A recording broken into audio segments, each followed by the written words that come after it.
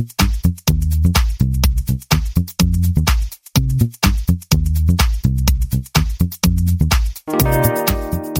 everyone, welcome to the 217th episode of the Internet of Things podcast. This is your host, Stacey Higginbotham, and your co-host, Kevin Toffel. And we have a show that is designed to make your life easier. We are going to be talking about a new product from Lutron, new products from Wyze, Comcast thinking about your health, Mediatek has launched some rich IoT chips we're going to explain. Plus, GM, the car manufacturer, is now doing one of the best practices in security. Yay!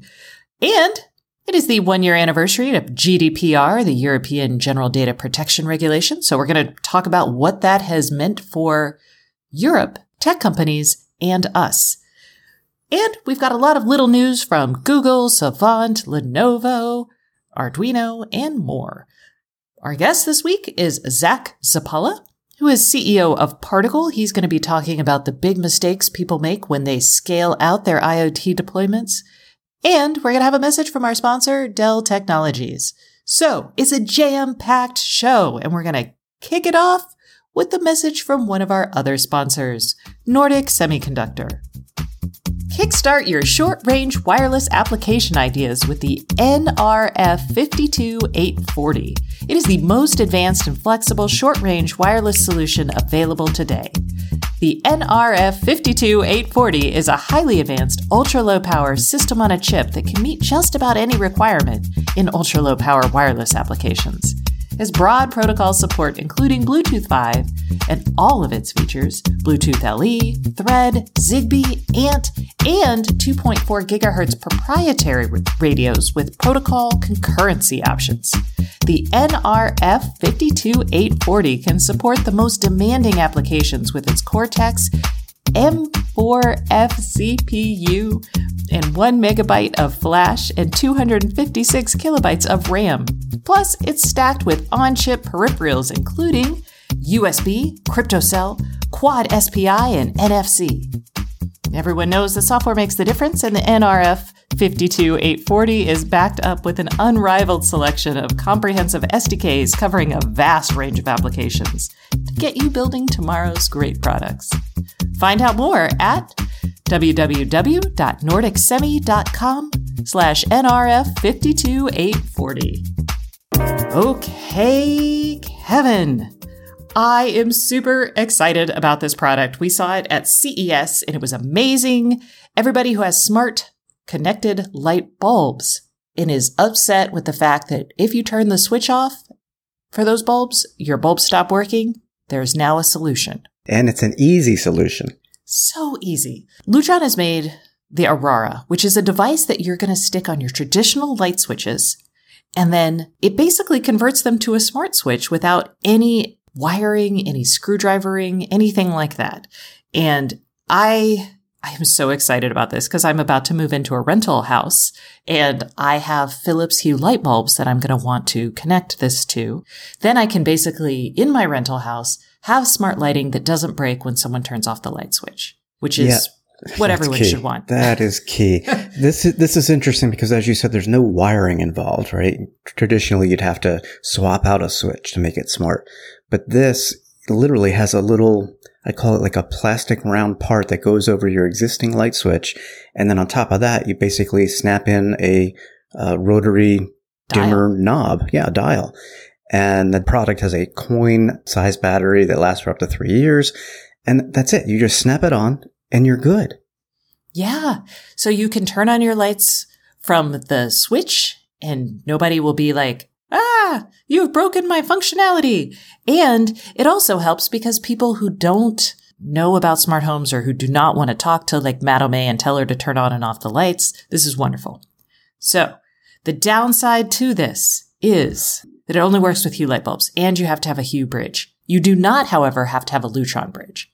So you win some, you lose some. Yeah, they use Zigbee for this, so you have to have some kind of bridge box. If you already have one, I mean, it's really a non-issue. The other thing, I questioned the price at $40 a pop because there's not much to this thing. So I always look at things like that and like, I'm paying all this for this piece of plastic and a battery and a little radio. But Yeah, it saves you a ton of time, and it is cheaper than a regular smart switch. And I would say, I mean, again, as someone who's moving into a rental, and I'm sure we're going to have a show all about gadgets that Stacy has put into our rental unit to make it behave as intelligently as possible.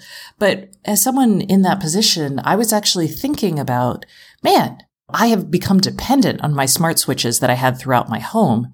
And what am I going to do to replace that? Now, the answer is, I guess, buy a bunch of expensive Hue bulbs, but they're cheaper now. They're still like $15 a bulb. So it's still an investment when you're talking about like having like 4 downlights or something. But then you never have to get up from the couch. Yay! Yeah. And you can automate them. Yay! So and this should actually work even if like your home internet goes down. Yes, it should.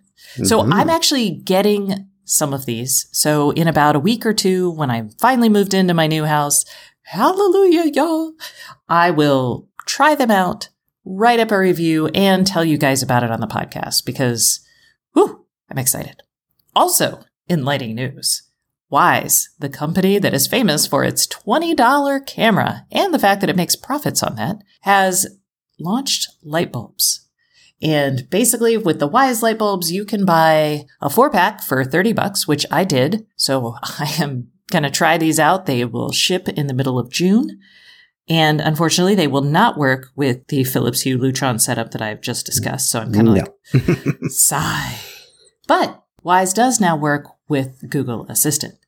It does. And this actually just happened earlier this week. And some people may go into their Google Assistant settings and not find Wyze in there to link to their account because it's a staged rollout. But luckily, I don't know, I was on the early list, I guess, because it showed up for me earlier this week. And I linked it up fine like I would with anything else. But I think there's still some work that needs to be done because in testing it with my Nest Hub, I have to call it the Nest Hub now instead of the Google Home Hub or whatever we used to call it.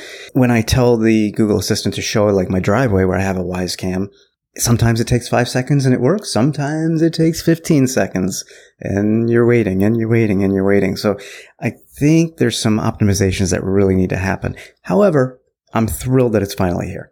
And I would expect those optimizations to happen and things to get better, you know, as, again, a staged rollout usually means they're like, what is demand for this? How can we optimize for this? And we'll see that. Right.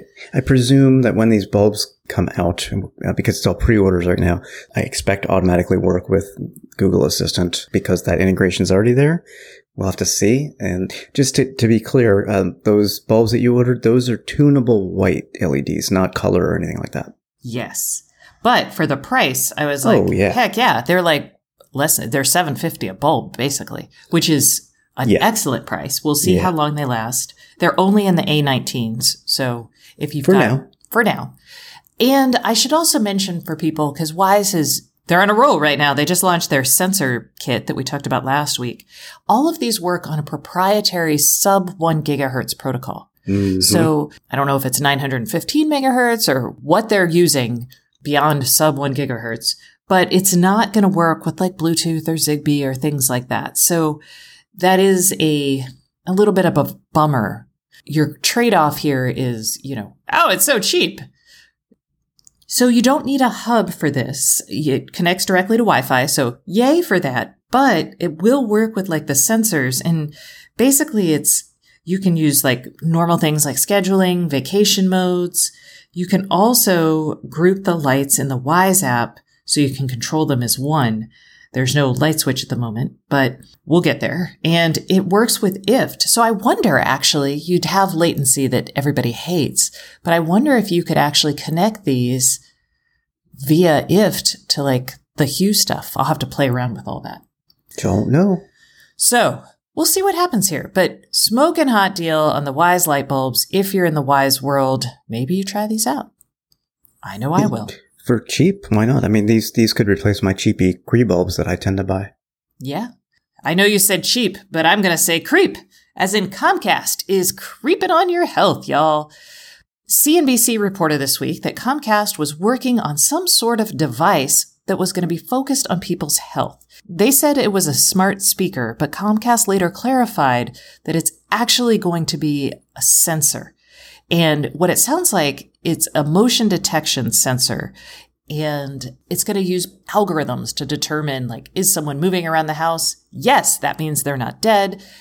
Are they moving in this range? Yes, that means they're probably pretty healthy.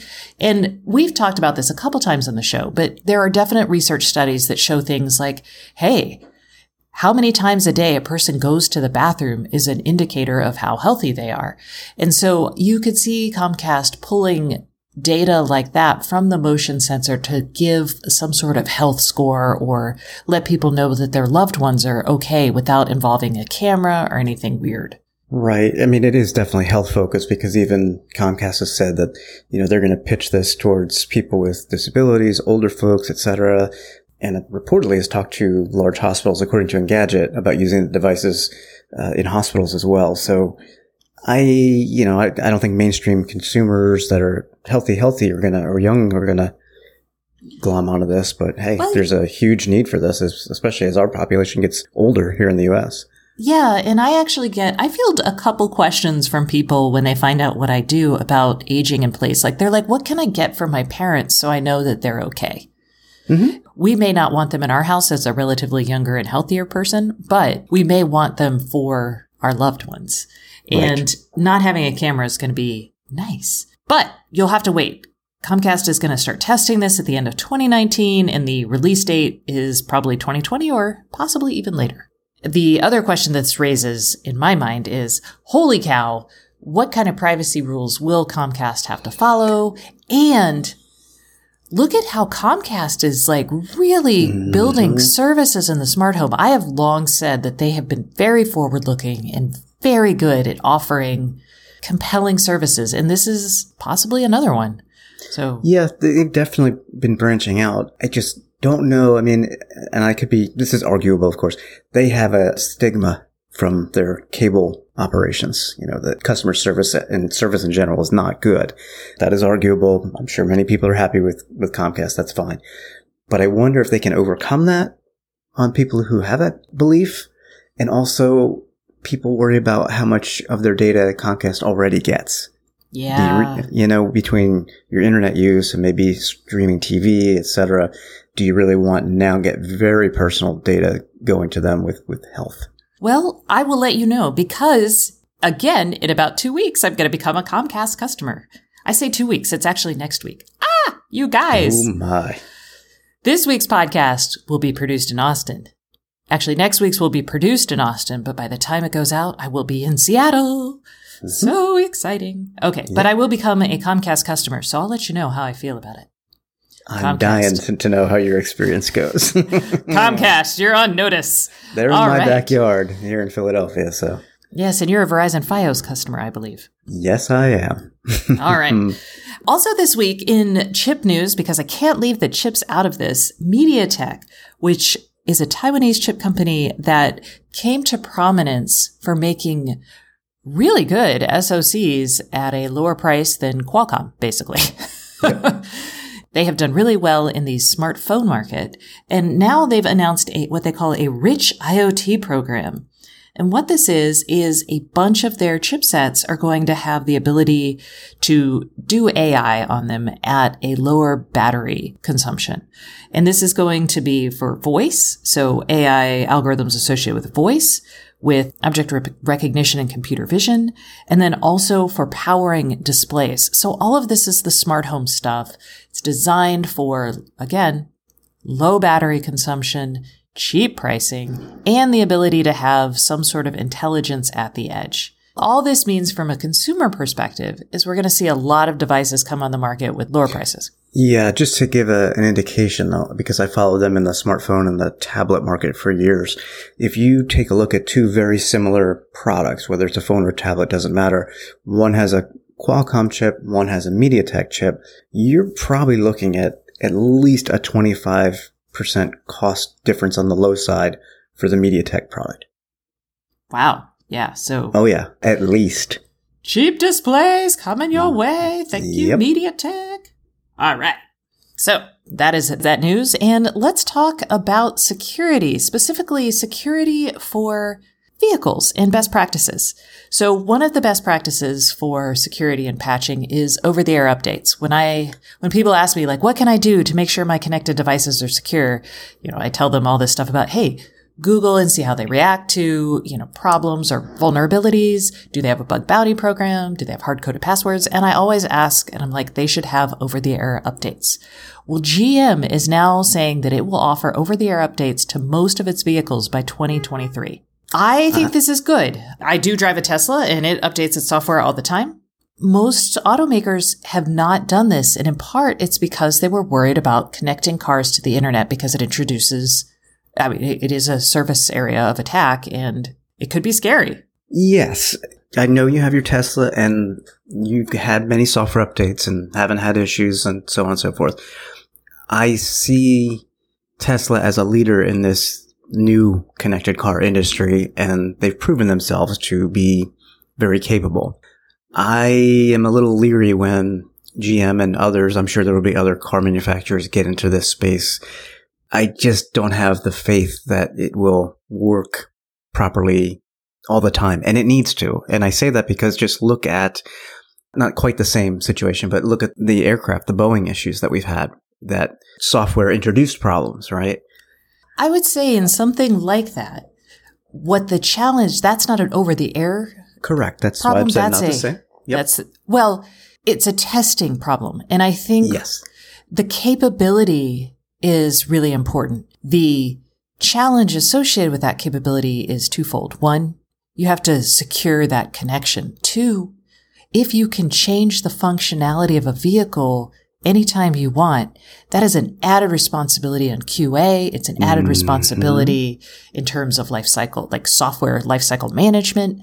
And hopefully GM has the capabilities and it is aware of that. So it is kind of like Boeing. Cause like now we're seeing with the Boeing 737 MAX, we're talking about like, oh, they were unaware that this update actually changed the functionality of this particular button. And I'm like, Nope. When you change the functionality of a machine like that, you need to understand what every line of code does and how it affects everything testing. Yes.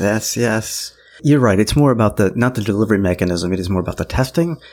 I don't know. Something just skeeves me out about this. I guess I just don't have the faith in a GM, and that's a personal thing. I mean, and that's something all of these companies are going to have to deal with. And since we're talking about it, I'll bring up the fact that there was an opinion article in the New York Times this week all about driver data and how customers and consumers who buy cars are not aware of this or not aware of the type of data that a car can gather. And this is by a man named Bill Hanvey, who is president and chief executive of the Auto Care Association. And the article is actually called "Your Car Knows When You Gain Weight," which I guess it does, because they do have sensors in the seats now that detect if you're there. I don't know if I'm like, do I want my car to be like, you should drive me less and walk more? Possibly. But the point there is like, hey, when you have over-the-air updates, you also have this two-way communication where your car could be like tattling on you in a way that normally you had to stick those OBD port monitors in there. Yeah. I also wonder, I mean, this is for cars that have built-in connectivity. So it's not like you will connect your car to your home internet and get the download and the update there. Right. So I don't know how big these updates can be. I mean, and you probably, does Tesla actually tell you, or you just say, it just shows you, hey, I updated your software? Sometimes it'll tell you, I think it gives a time estimate, like this will take about 40 minutes. Some of the updates are quite considerable, but Tesla pays for my connectivity. Yes. And I don't know that GM does. Well, I have a Chevy Volt. They would have to for something like this. One would hope. I would love to see them spell that out, because I don't use the LTE that's integrated into my Chevy Volt. So I get software updates when I go to the dealer, which is very rare. I mean, once a year I get an oil change and rotate the tires however often. I don't drive that much. So, but I'd like to know, do I have to pay for that if I'm paying for the LTE service? Yikes. All right. Well, we'll hope they do that. And speaking of data, your car sharing data, other things sharing data, your light bulb sharing data, it is the first anniversary of the General Data Protection Regulations from the EU. And it's time to say, gosh, what's happened? The answer? a lot. At least in the EU, not much here in the US. Just as a refresher, GDPR basically gave people rights around their data. And you as an individual or as a citizen of the EU basically could say, hey, stop collecting my data. What data are you collecting? You could request it. You could ask companies to change data that wasn't right. You could retroactively pull access to your data. You could do a lot of things. The EU has published data about the number of cases and things like that associated with this legislation. So they polled citizens, and as of March 2019, 2/3 of EU citizens polled said they knew what GDPR was. They, about a third, a little over a third, knew what it entailed. And over half said, yes, they know that there is an agency out there trying to protect their data rights. What that means in terms of cases is they had a lot. They had, I was like, 281,000. Yeah. And these cases are just complaints. Maybe the customer found that their data wasn't being encrypted because that's required as part of GDPR as well. Yeah, like a half of them were just like complaints. Almost 90,000 of them were data breach notifications, and then the rest were other. I don't know what other are. Right. But 2/3 of those cases have actually been closed, I presume, to people's satisfaction, because only 0.1% of total cases have been appealed and the rest are still ongoing. So this is great because it shows how active these restrictions are being recognized by consumers, are being questioned. I mean, they should be questioning when they sense an issue. I think it's great. It's far more active than I expected, I guess I should say. Yeah, and I haven't seen a wholesale stoppage of the, European economy. So also good there. As part of this, and maybe because it's Brad Smith and he's being a thought leader here, but Brad Smith over at Microsoft has called for the US to implement its own version of GDPR. And Apple has also called for this. And that's now Microsoft and Apple saying, hey, this law isn't terrible. Let's get something like that here.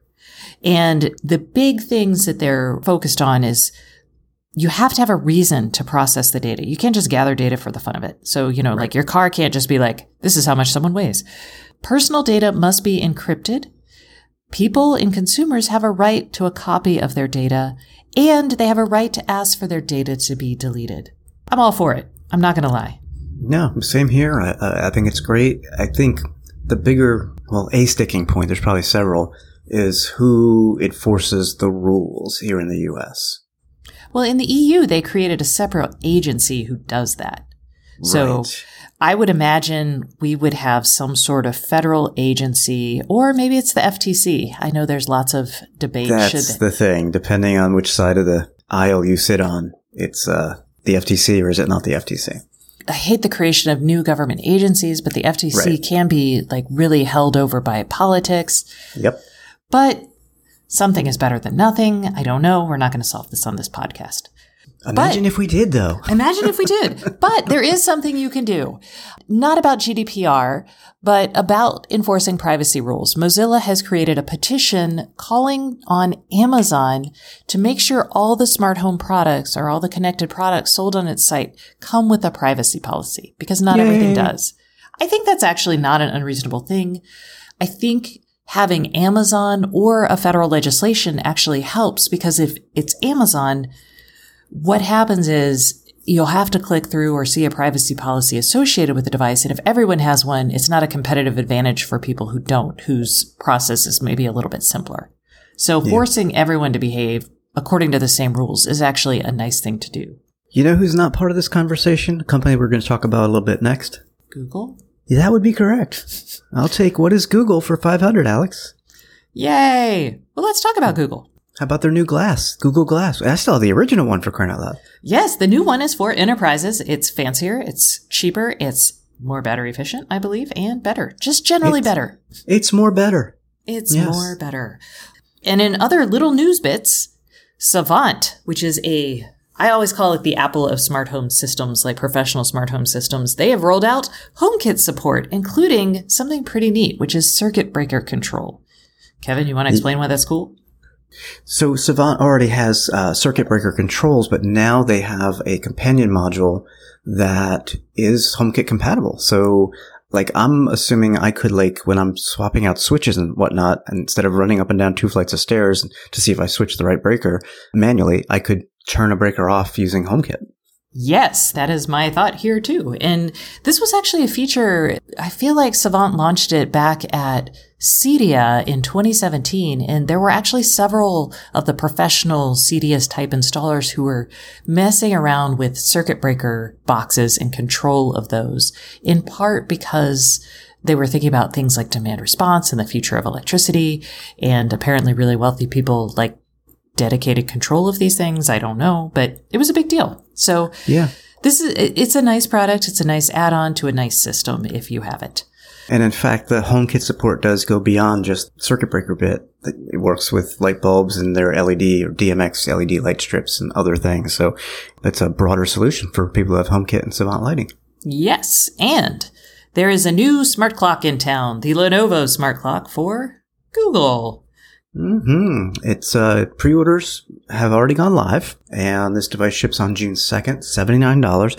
I actually saw this at CES this year, back in January, and I wondered about it. I thought it was just like a reference design or something when I walked into the exhibit, I guess I should say, for the press. But no, it was an actual product, and it's Lenovo's little smart clock. It's like maybe a 4-inch display. It is 4-inch IPS screen. It looks like the Lenovo Smart Display that I have, which is the 10-inch one. It's just, obviously it's smaller. It's not something you're going to watch a video on and do things you would do on a regular screen or a larger screen, but it does have a 6-watt speaker. You can add it to a home speaker group so you can listen to music and so on. It's got the microphone privacy switch that the Nest Hub has, which is cool. And yeah, I mean, it's just perfect size for somebody who doesn't want a larger display, especially one with a camera, because this does not have one, on their nightstand. I mean, it's just another Google Home product, just different form factor. Nice. Okay, and we've got other tiny little bits of news. Tato, which is a German smart thermostat maker, has launched a HomeKit compatible smart AC controller. It's really for the UK and EU area, so it's not like something we're going to get here in the US, at least not today. But they make a nice looking thermostat product. I mean, they do, and they make a nice radiator turning knob. They make some really good looking products. Yeah. So this basically you can add AC controls to your home with this. So this will work obviously with HomeKit, as we said, also Madam A, Google Assistant, and it's £90 in the UK, at least per Amazon. So it's available there for £90. I don't know. I guess that's roughly $110 here? Yeah, roughly. But it doesn't matter because you can't buy it here. So not yet. This is our gift to our UK listeners. Final little bit of news is Arduino has more Nano boards available. And we love our Arduino. The Nano boards, the cheapest one is the Nano Every. It's actually $10. It's got a microcontroller. It's got a little bit of flash and a little bit of RAM. And they also have the Nano 33 IoT. It's $18. It has Wi-Fi and Bluetooth and also a microcontroller. It, again, slightly more flash and 32 kilobits of RAM. So we're getting up there. Yeah, these are small to make, I guess, small products, projects, etc. Not a smart home system or anything like that. No, but these are I say these because we've got enough of our audience who's like, hey, let's play around with some stuff. So they have 2 new Bluetooth low energy boards as well. So, just check out the Arduino Nano boards if you're hankering for a project and you don't need much, you just want to build something that does a little something and stops. All right, and now it is our favorite time of the week. It's time for the Internet of Things podcast hotline, where we listen to questions from you and try to give a good answer. The IoT podcast hotline is brought to you by Schlage. Schlage's wide variety of smart locks lets you create the smart home of your dreams. Learn more about Schlage's smart home solutions and compatibility with Amazon, Apple, Google Assistant, and more at schlage.com/IoT. I do love these locks, and I cannot wait to get into my new home so I can actually try the Encode lock, which is their Wi-Fi lock. Oh, it is about time. All right. So this week's voicemail is from Josh. Let's hear it. Hi, Stacy and Kevin. This is Josh up in Eagan, Minnesota. Please feel free to use this on your show if you'd like. My question is regarding automation. I really would like to be able to know with high degree of accuracy if people are in or not in a given room, in a bedroom, in a family room, wherever, so that I can adjust lights, turn them on, turn them off, depending upon if there is anybody in that room. And I'm just wondering, what's the best solution for that? What is the best combination of sensors, or if there are special sensors to help with that kind of a problem? What is the best way to know if there is somebody in a room or not? Thank you so much for all your help. Appreciate it. Bye-bye. Josh, this is something, man, Kevin and I have been talking about this for years. Years and years. And we actually have some options for you, which is a surprise because we looked at this, when you left your voicemail, we were like, okay, we don't have anything great for him. We've got motion sensors, which will tell you that someone has entered a room and you can use it to turn on lights and AC and things like that. But it's kind of sucky if you want to do like personalization or something a little bit more granular. But we just discovered a new product by IntelliThings. We discovered RoomMe. It is a sensor that basically takes the Bluetooth readings from your phone and uses that to say, oh, Kevin's phone, thus Kevin has entered the room. And you can buy a starter kit for $124, and a sensor on its own without the starter kit is going to be $70. And what does this do? Well, it basically just says this smartphone has entered the room. It mounts on the ceiling, and I think it's actually kind of cool. What do you think, Kevin? I do. It reminds me of when I got excited about all the beacon technology several years back, which never really made it to the smart home. Yeah, we had talked about a company called Zuli. They put beacons basically in smart outlets, and I was super excited about them, and nothing. Yeah, it just hasn't happened. I mean, I think a lot of people have decided that want to do this. They're like, a motion sensor's fine. That tells me that somebody is in the room, as opposed to what I think you and I both want is it tells me that a particular someone is in the room and then customizes automations and controls based on that person's personal choices. That just hasn't happened. And Bluetooth just makes sense for it. I agree. If you're carrying your phone around the house, most people do. I know, Stacey, you don't, but I think most people do. Or I do have Bluetooth in like my Fitbit. Yeah, I was just going to say it, but a lot of people have Bluetooth in a wearable. Exactly. And that's very personal because you're wearing that. You're not carrying it, you're wearing it. So I think this is a great idea. There is a bit of a downside because this is so new that it doesn't work with a ton of things yet. So it does work with some, but not all Philips Hue smart bulbs. It works with LifeX original and mini smart bulbs, the Bose Sound wireless speakers, and Ecobee. Yeah, which is a small list when you think about a product that is involved with, say, Made For or works with Google or works with Madam A program. So I hope that the folks at RoomMe are trying to get in to that program, because then the whole world of products opens up. I would also say that the way this works is whoever sets this up becomes the room master. I really like this title. I am the room master. I am the, what was it? The gatekeeper? The key master. Key master. Yes. There we go.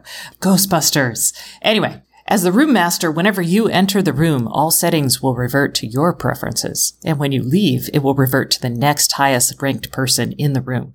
Which, oh, that's a problem with the kids. Isn't that going to be fun? Why is he ranked higher than me? Oh, Lordy. I was going to say, that's going to be a problem with, like, the spouses. My husband will be like, why is it suddenly so hot in here? I'll be like, oh, it's so wonderful. Thanks, Ecobee and RoomMe. Josh, this is your problem. I'm not owning this one because I'm not going to rank my kids. There you go. So, Josh, that is our solution for you. I wish we had something that worked with everything and was more comprehensive, but... There is another option. Oh. I mean, aside from the motion sensors, which there are tons of motion sensor options, whether they're in a smoke alarm, whether they're in a light switch, or they're just a standalone sensor like the Fabaro eyeballs. There are tons of motion sensors out there, and they're pretty easy to automate, so that's not a problem, provided you have a hub in most cases.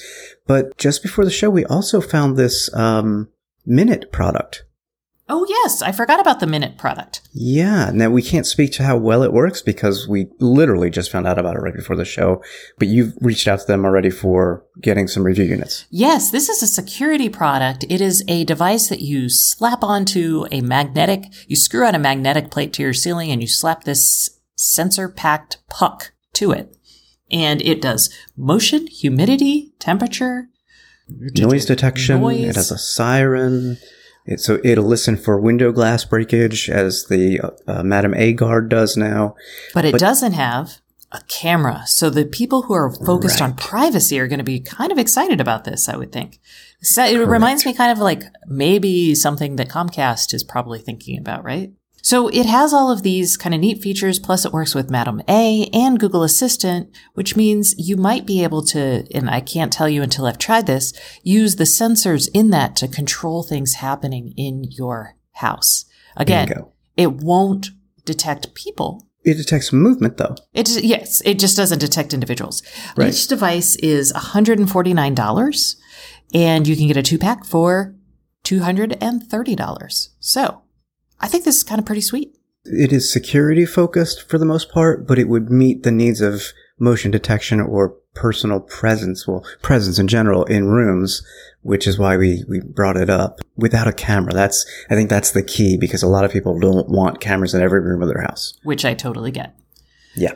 All right. Well, Josh, hopefully this helps you, and everyone else, please stay tuned, because we'll have our guest, Zach Zapala, who is the CEO of Particle. He's going to be talking about a survey they just released, all about what industries are using IoT, what industries aren't, and some of the lessons learned as companies scale out, which is a big deal.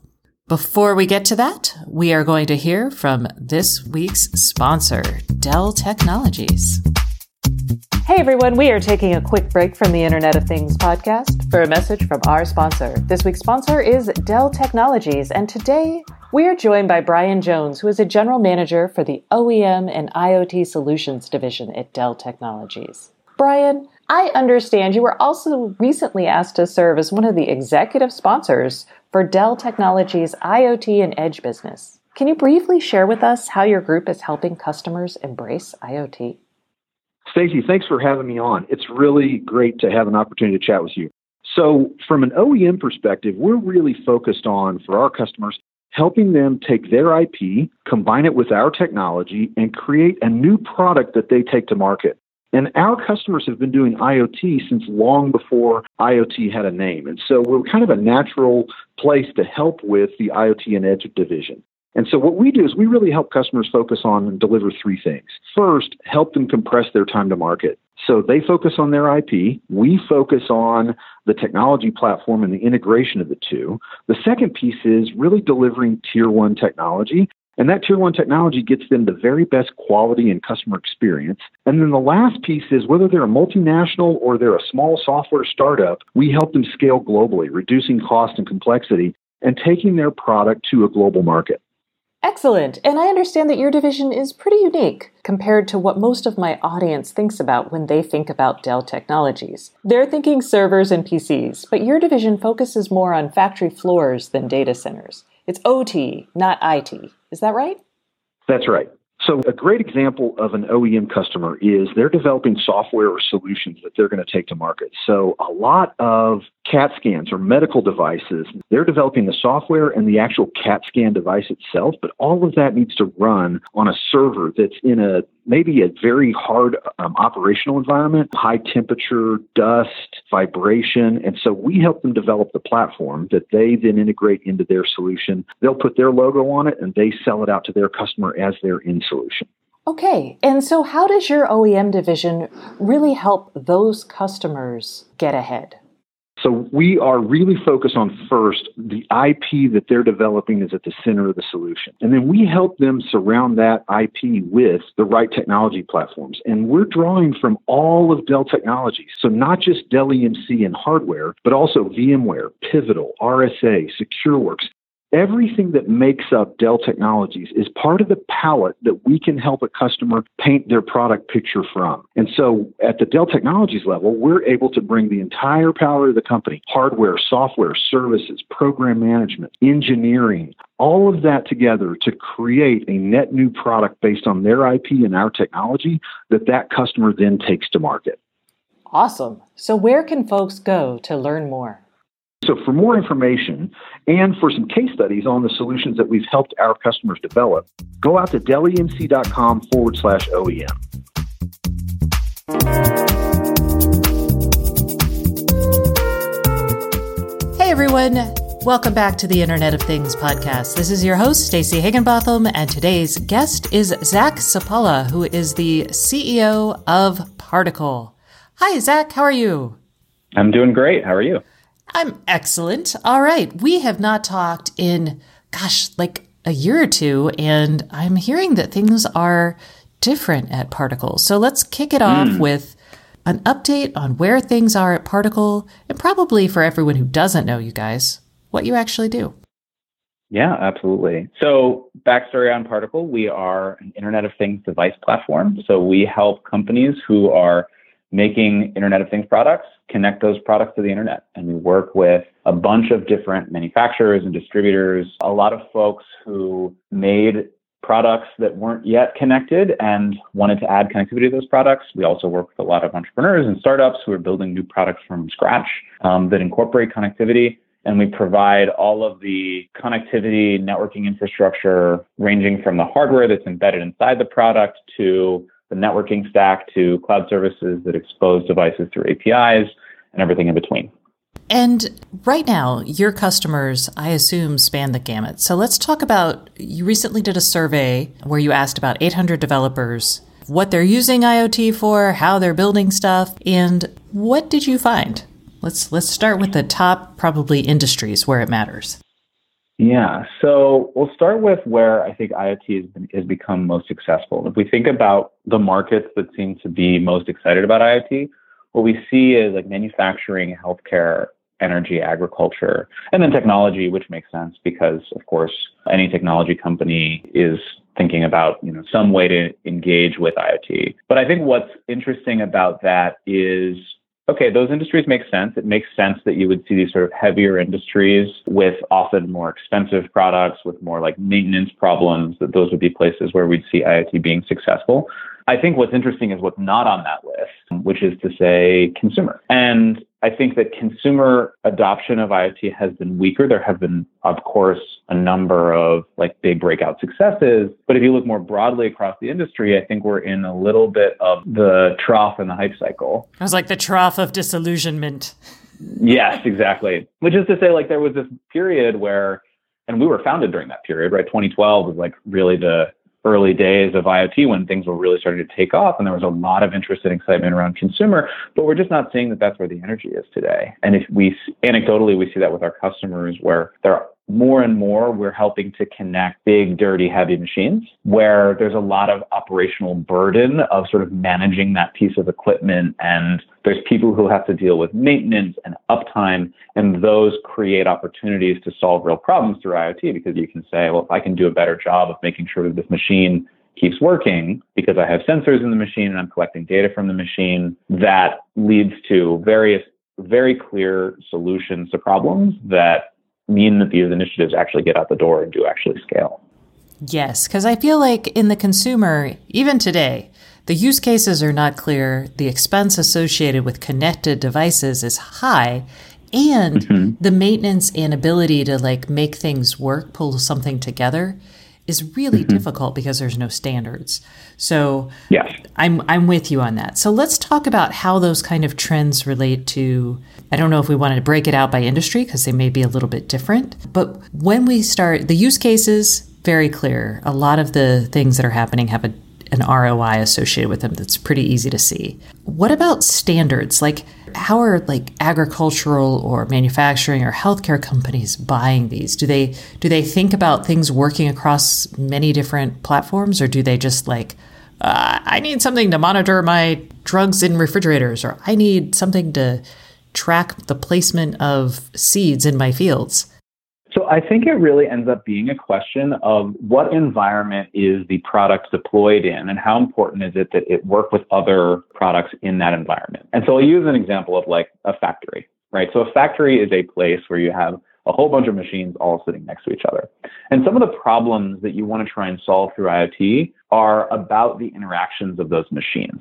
So for instance, if I'm trying to, make my manufacturing line more efficient and I want to be able to track sort of levels of like work in progress inventory as it moves through the line, I can't just have one machine presenting me that data. I need sort of all of the machines in the line to be giving me data. And then I have a problem of trying to figure out how to get all the data to make sense together. And so we think of that as a heterogeneous deployment, which is to say like lots of different IoT products interacting with one another. And that's where I think standards are really important. Now, I think to your point, a lot of those standards haven't been settled and are still in development, and there are standards wars that are going on. And that creates a challenge in many cases with successfully deploying heterogeneous IoT deployments.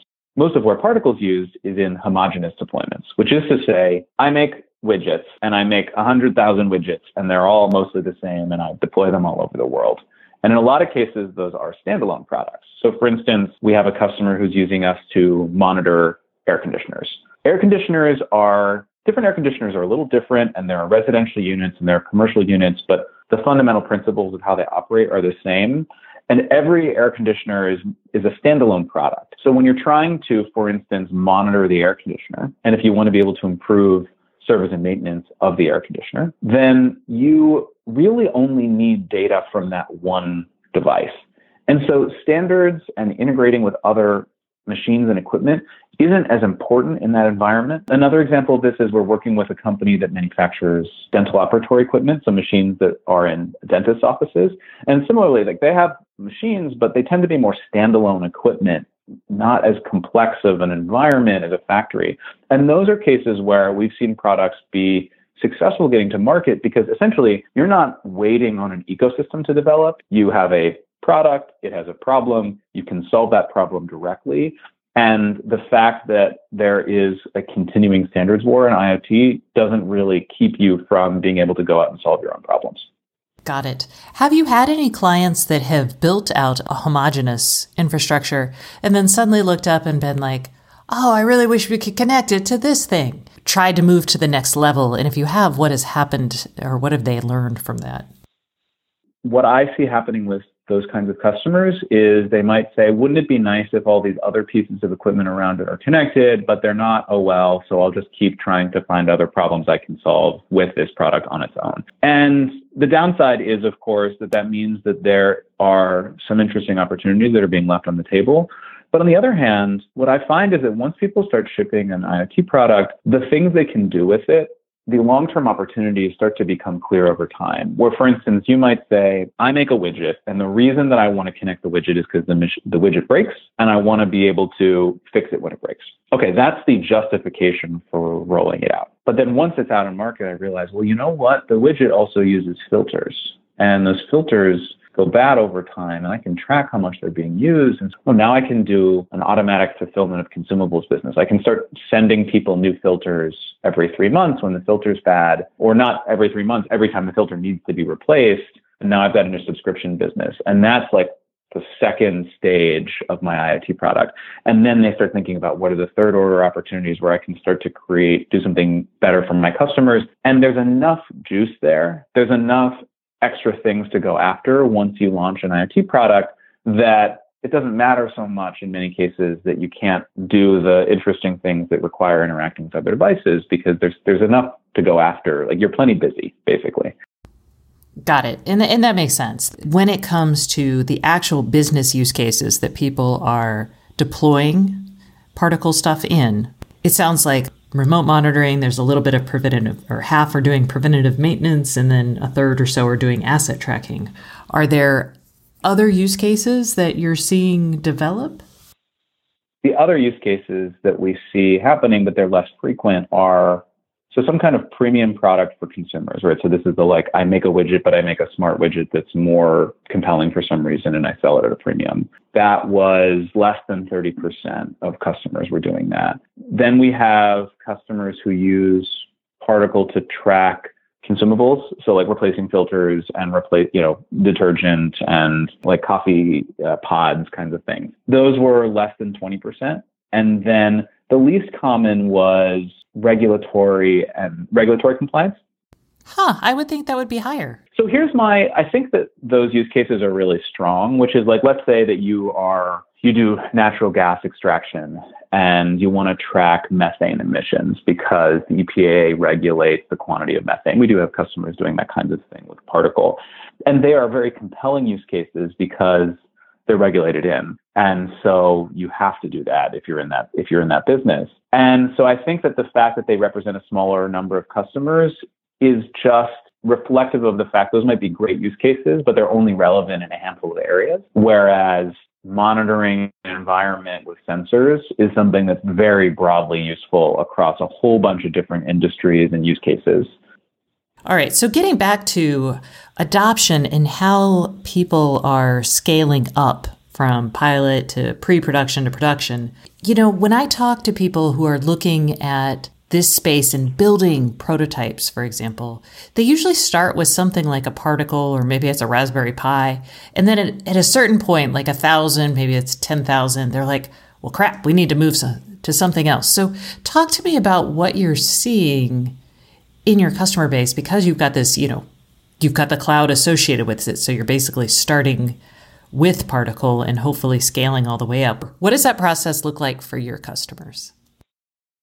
So a lot of customers who start with particle end up scaling with particle. I think the reason that that's the case, and of course that's how our business works, right? We have a huge community of developers and engineers who are prototyping with particle, and we make, our business is really to support those companies as they bring products to scale. So I think if you are making the decision, you prototype with something like particle, and you're deciding whether to continue down that path or not. The question is, what is the strategic or economic reason that you would want to build these things in-house? And I think that there's a lot of parallels to be drawn between IoT infrastructure and web infrastructure, which is essentially about data centers versus the cloud. So 30 years ago, if you wanted to build a web application, you had to build a data center or set up some kind of infrastructure. And that means you're dealing with a lot of hard problems like getting real estate and construction and dealing with like temperature controls and replacing servers that go bad, none of which actually makes your product differentiated, right? It's just the table stakes to be able to build a web application that people use. And over time, AWS launched in 2006. And since then, you've got Microsoft and Google. And over time, more and more people have shifted to the cloud because essentially there is no good economic or strategic justification for most companies to build their own data centers. And there are exceptions to that, right? So Dropbox, for instance, spent $400 million building their own software infrastructure because what they needed to do was easier and more economical for them to deliver directly than using AWS. But they're the exception, not the rule. You even have massive consumers of web infrastructure like Netflix who are still hosted on AWS. And so there are exceptions. Dropbox is an exception, but most of the time, even large-scale web applications are hosted on the cloud because there isn't a good reason not to. And I think the same fundamental decisions are true for IoT infrastructure, which is that there aren't generally good strategic or cost reasons why somebody should build their own infrastructure in-house. It doesn't make your product better than somebody else's, so there isn't good strategic value. Economically perspective, it might be cheaper on a unit basis, but if you include all the overhead necessary of managing and overseeing the infrastructure and the fleet of devices, then it doesn't make economic sense. And so what you're left with is the same reasons that cause people to be slow to adopt the cloud, even though the underlying value proposition was strong, which is really about trust, right? Which is, do you trust somebody else? Infrastructure for these products is super important, and do you trust somebody with that? And our job is to prove over time by supporting a lot of customers who are happy and successful in getting their products to market to sort of earn that trust. That's fair. And for a company that is looking at buying hardware and doing a prototype and then scaling up, where do you see the challenges for them? So your customers who are like, yeah, we've run a successful proof of concept and now we want to roll this out further. Where do they hit their road bumps? Some of the biggest challenges, that one encounters when you're deploying an IoT product are different than what you expect them to be. When we asked customers about a bunch of different technical challenges and said, what have you found to be most challenging? The number one challenge was debugging unhealthy devices, which is to say, let's say you have a fleet of 100,000 devices that you've deployed out to customers. And generally speaking, they're working great. But there's like 1,000 of them, so 1% of your fleet, that are misbehaving. Why are they misbehaving? Right? So for instance, they might be having issues connecting to whatever the cellular tower is that's near them. They might have power management issues where they're not getting the necessary 3.3 volts to be able to, for the system to be able to behave reliably. They might have something wrong in the networking stack, so the secure connection between the device and the cloud isn't working. And if the experience that you have is just that 99% of your devices are sending messages, but 1% aren't, it can be really difficult to figure out why they're not, right? Any one of those problems could be the problem, but if the device is out in the world and you're just not hearing from it, it can be really tough to figure out what's going on. And so we've been building a bunch of features around what we call fleet health, which is providing more insight to our customers about when you have a device that's being finicky, what exactly is going on and what do you do about it? Those are the kinds of challenges when we talk to companies who have delivered a product that they say, this is the really hard stuff. Whereas if you ask customers before they deliver an IoT product what's hard, that one might not be as obvious to them. The number two for us in terms of what we hear is most challenging and that we've built software to make easier is delivering software updates to the device. Reprogramming devices remotely creates a lot of opportunities for security risks or bricking devices. There's been way too many public cases of devices that got bricked through an over-the-air software update that went bad. And so it's another of these big technical challenges that we solve for customers to say, well, we've tried to take these hardest bits and resolve them for you. There are other problems which I think are often presented as difficult, but if you ask customers, or what we found in the survey is they weren't as challenging. So for instance, data infrastructure, storing and collecting data, visualizing data, generating insights with data. We generally found that customers found this to be less difficult. And I think that's in contrast to of the something like 450 IoT platforms that exist in the world. Really, the vast majority of them, probably more than 400, are really focused on data and analytics. And what we find is that those aren't actually the hardest problems to solve. And I think the reason for that isn't that data is not hard. It's just because there's a lot of great products that already exist about solving problems with data that are relevant in IoT. You don't necessarily need like a specialist IoT products to go and solve those problems. Now, of all of the data problems, the one that we heard was most challenging was generating insight from data, which is to say not just collecting and storing and visualizing the data, but actually turning that into a solution to a problem. And I think that's generally true for any business with larger quantities of data. It's one thing to have the data. It's another thing to actually use it to solve a problem. And you see the same challenges in like every marketing product ever, right? It's like you get all this click data about what your customers are doing on your website. Turning that into a thing to go do is the hard part. And so there is definitely opportunity there. And there are companies that have been successful in helping generate those insights. But yeah, I mean, one of the things that I found looking at these survey results is that some of the things that are often painted as being the hardest problems don't actually seem to be that way. And the hardest problems really tend to be more about this like nitty-gritty infrastructure of fundamentally, how do you reliably connect 100,000 physical devices to the web so that you can regularly communicate back and forth with those devices. Zach, thanks so much for coming on the show this week. I really appreciate it. Absolutely. Thanks for having me. That's it for this week. Thanks so much for listening.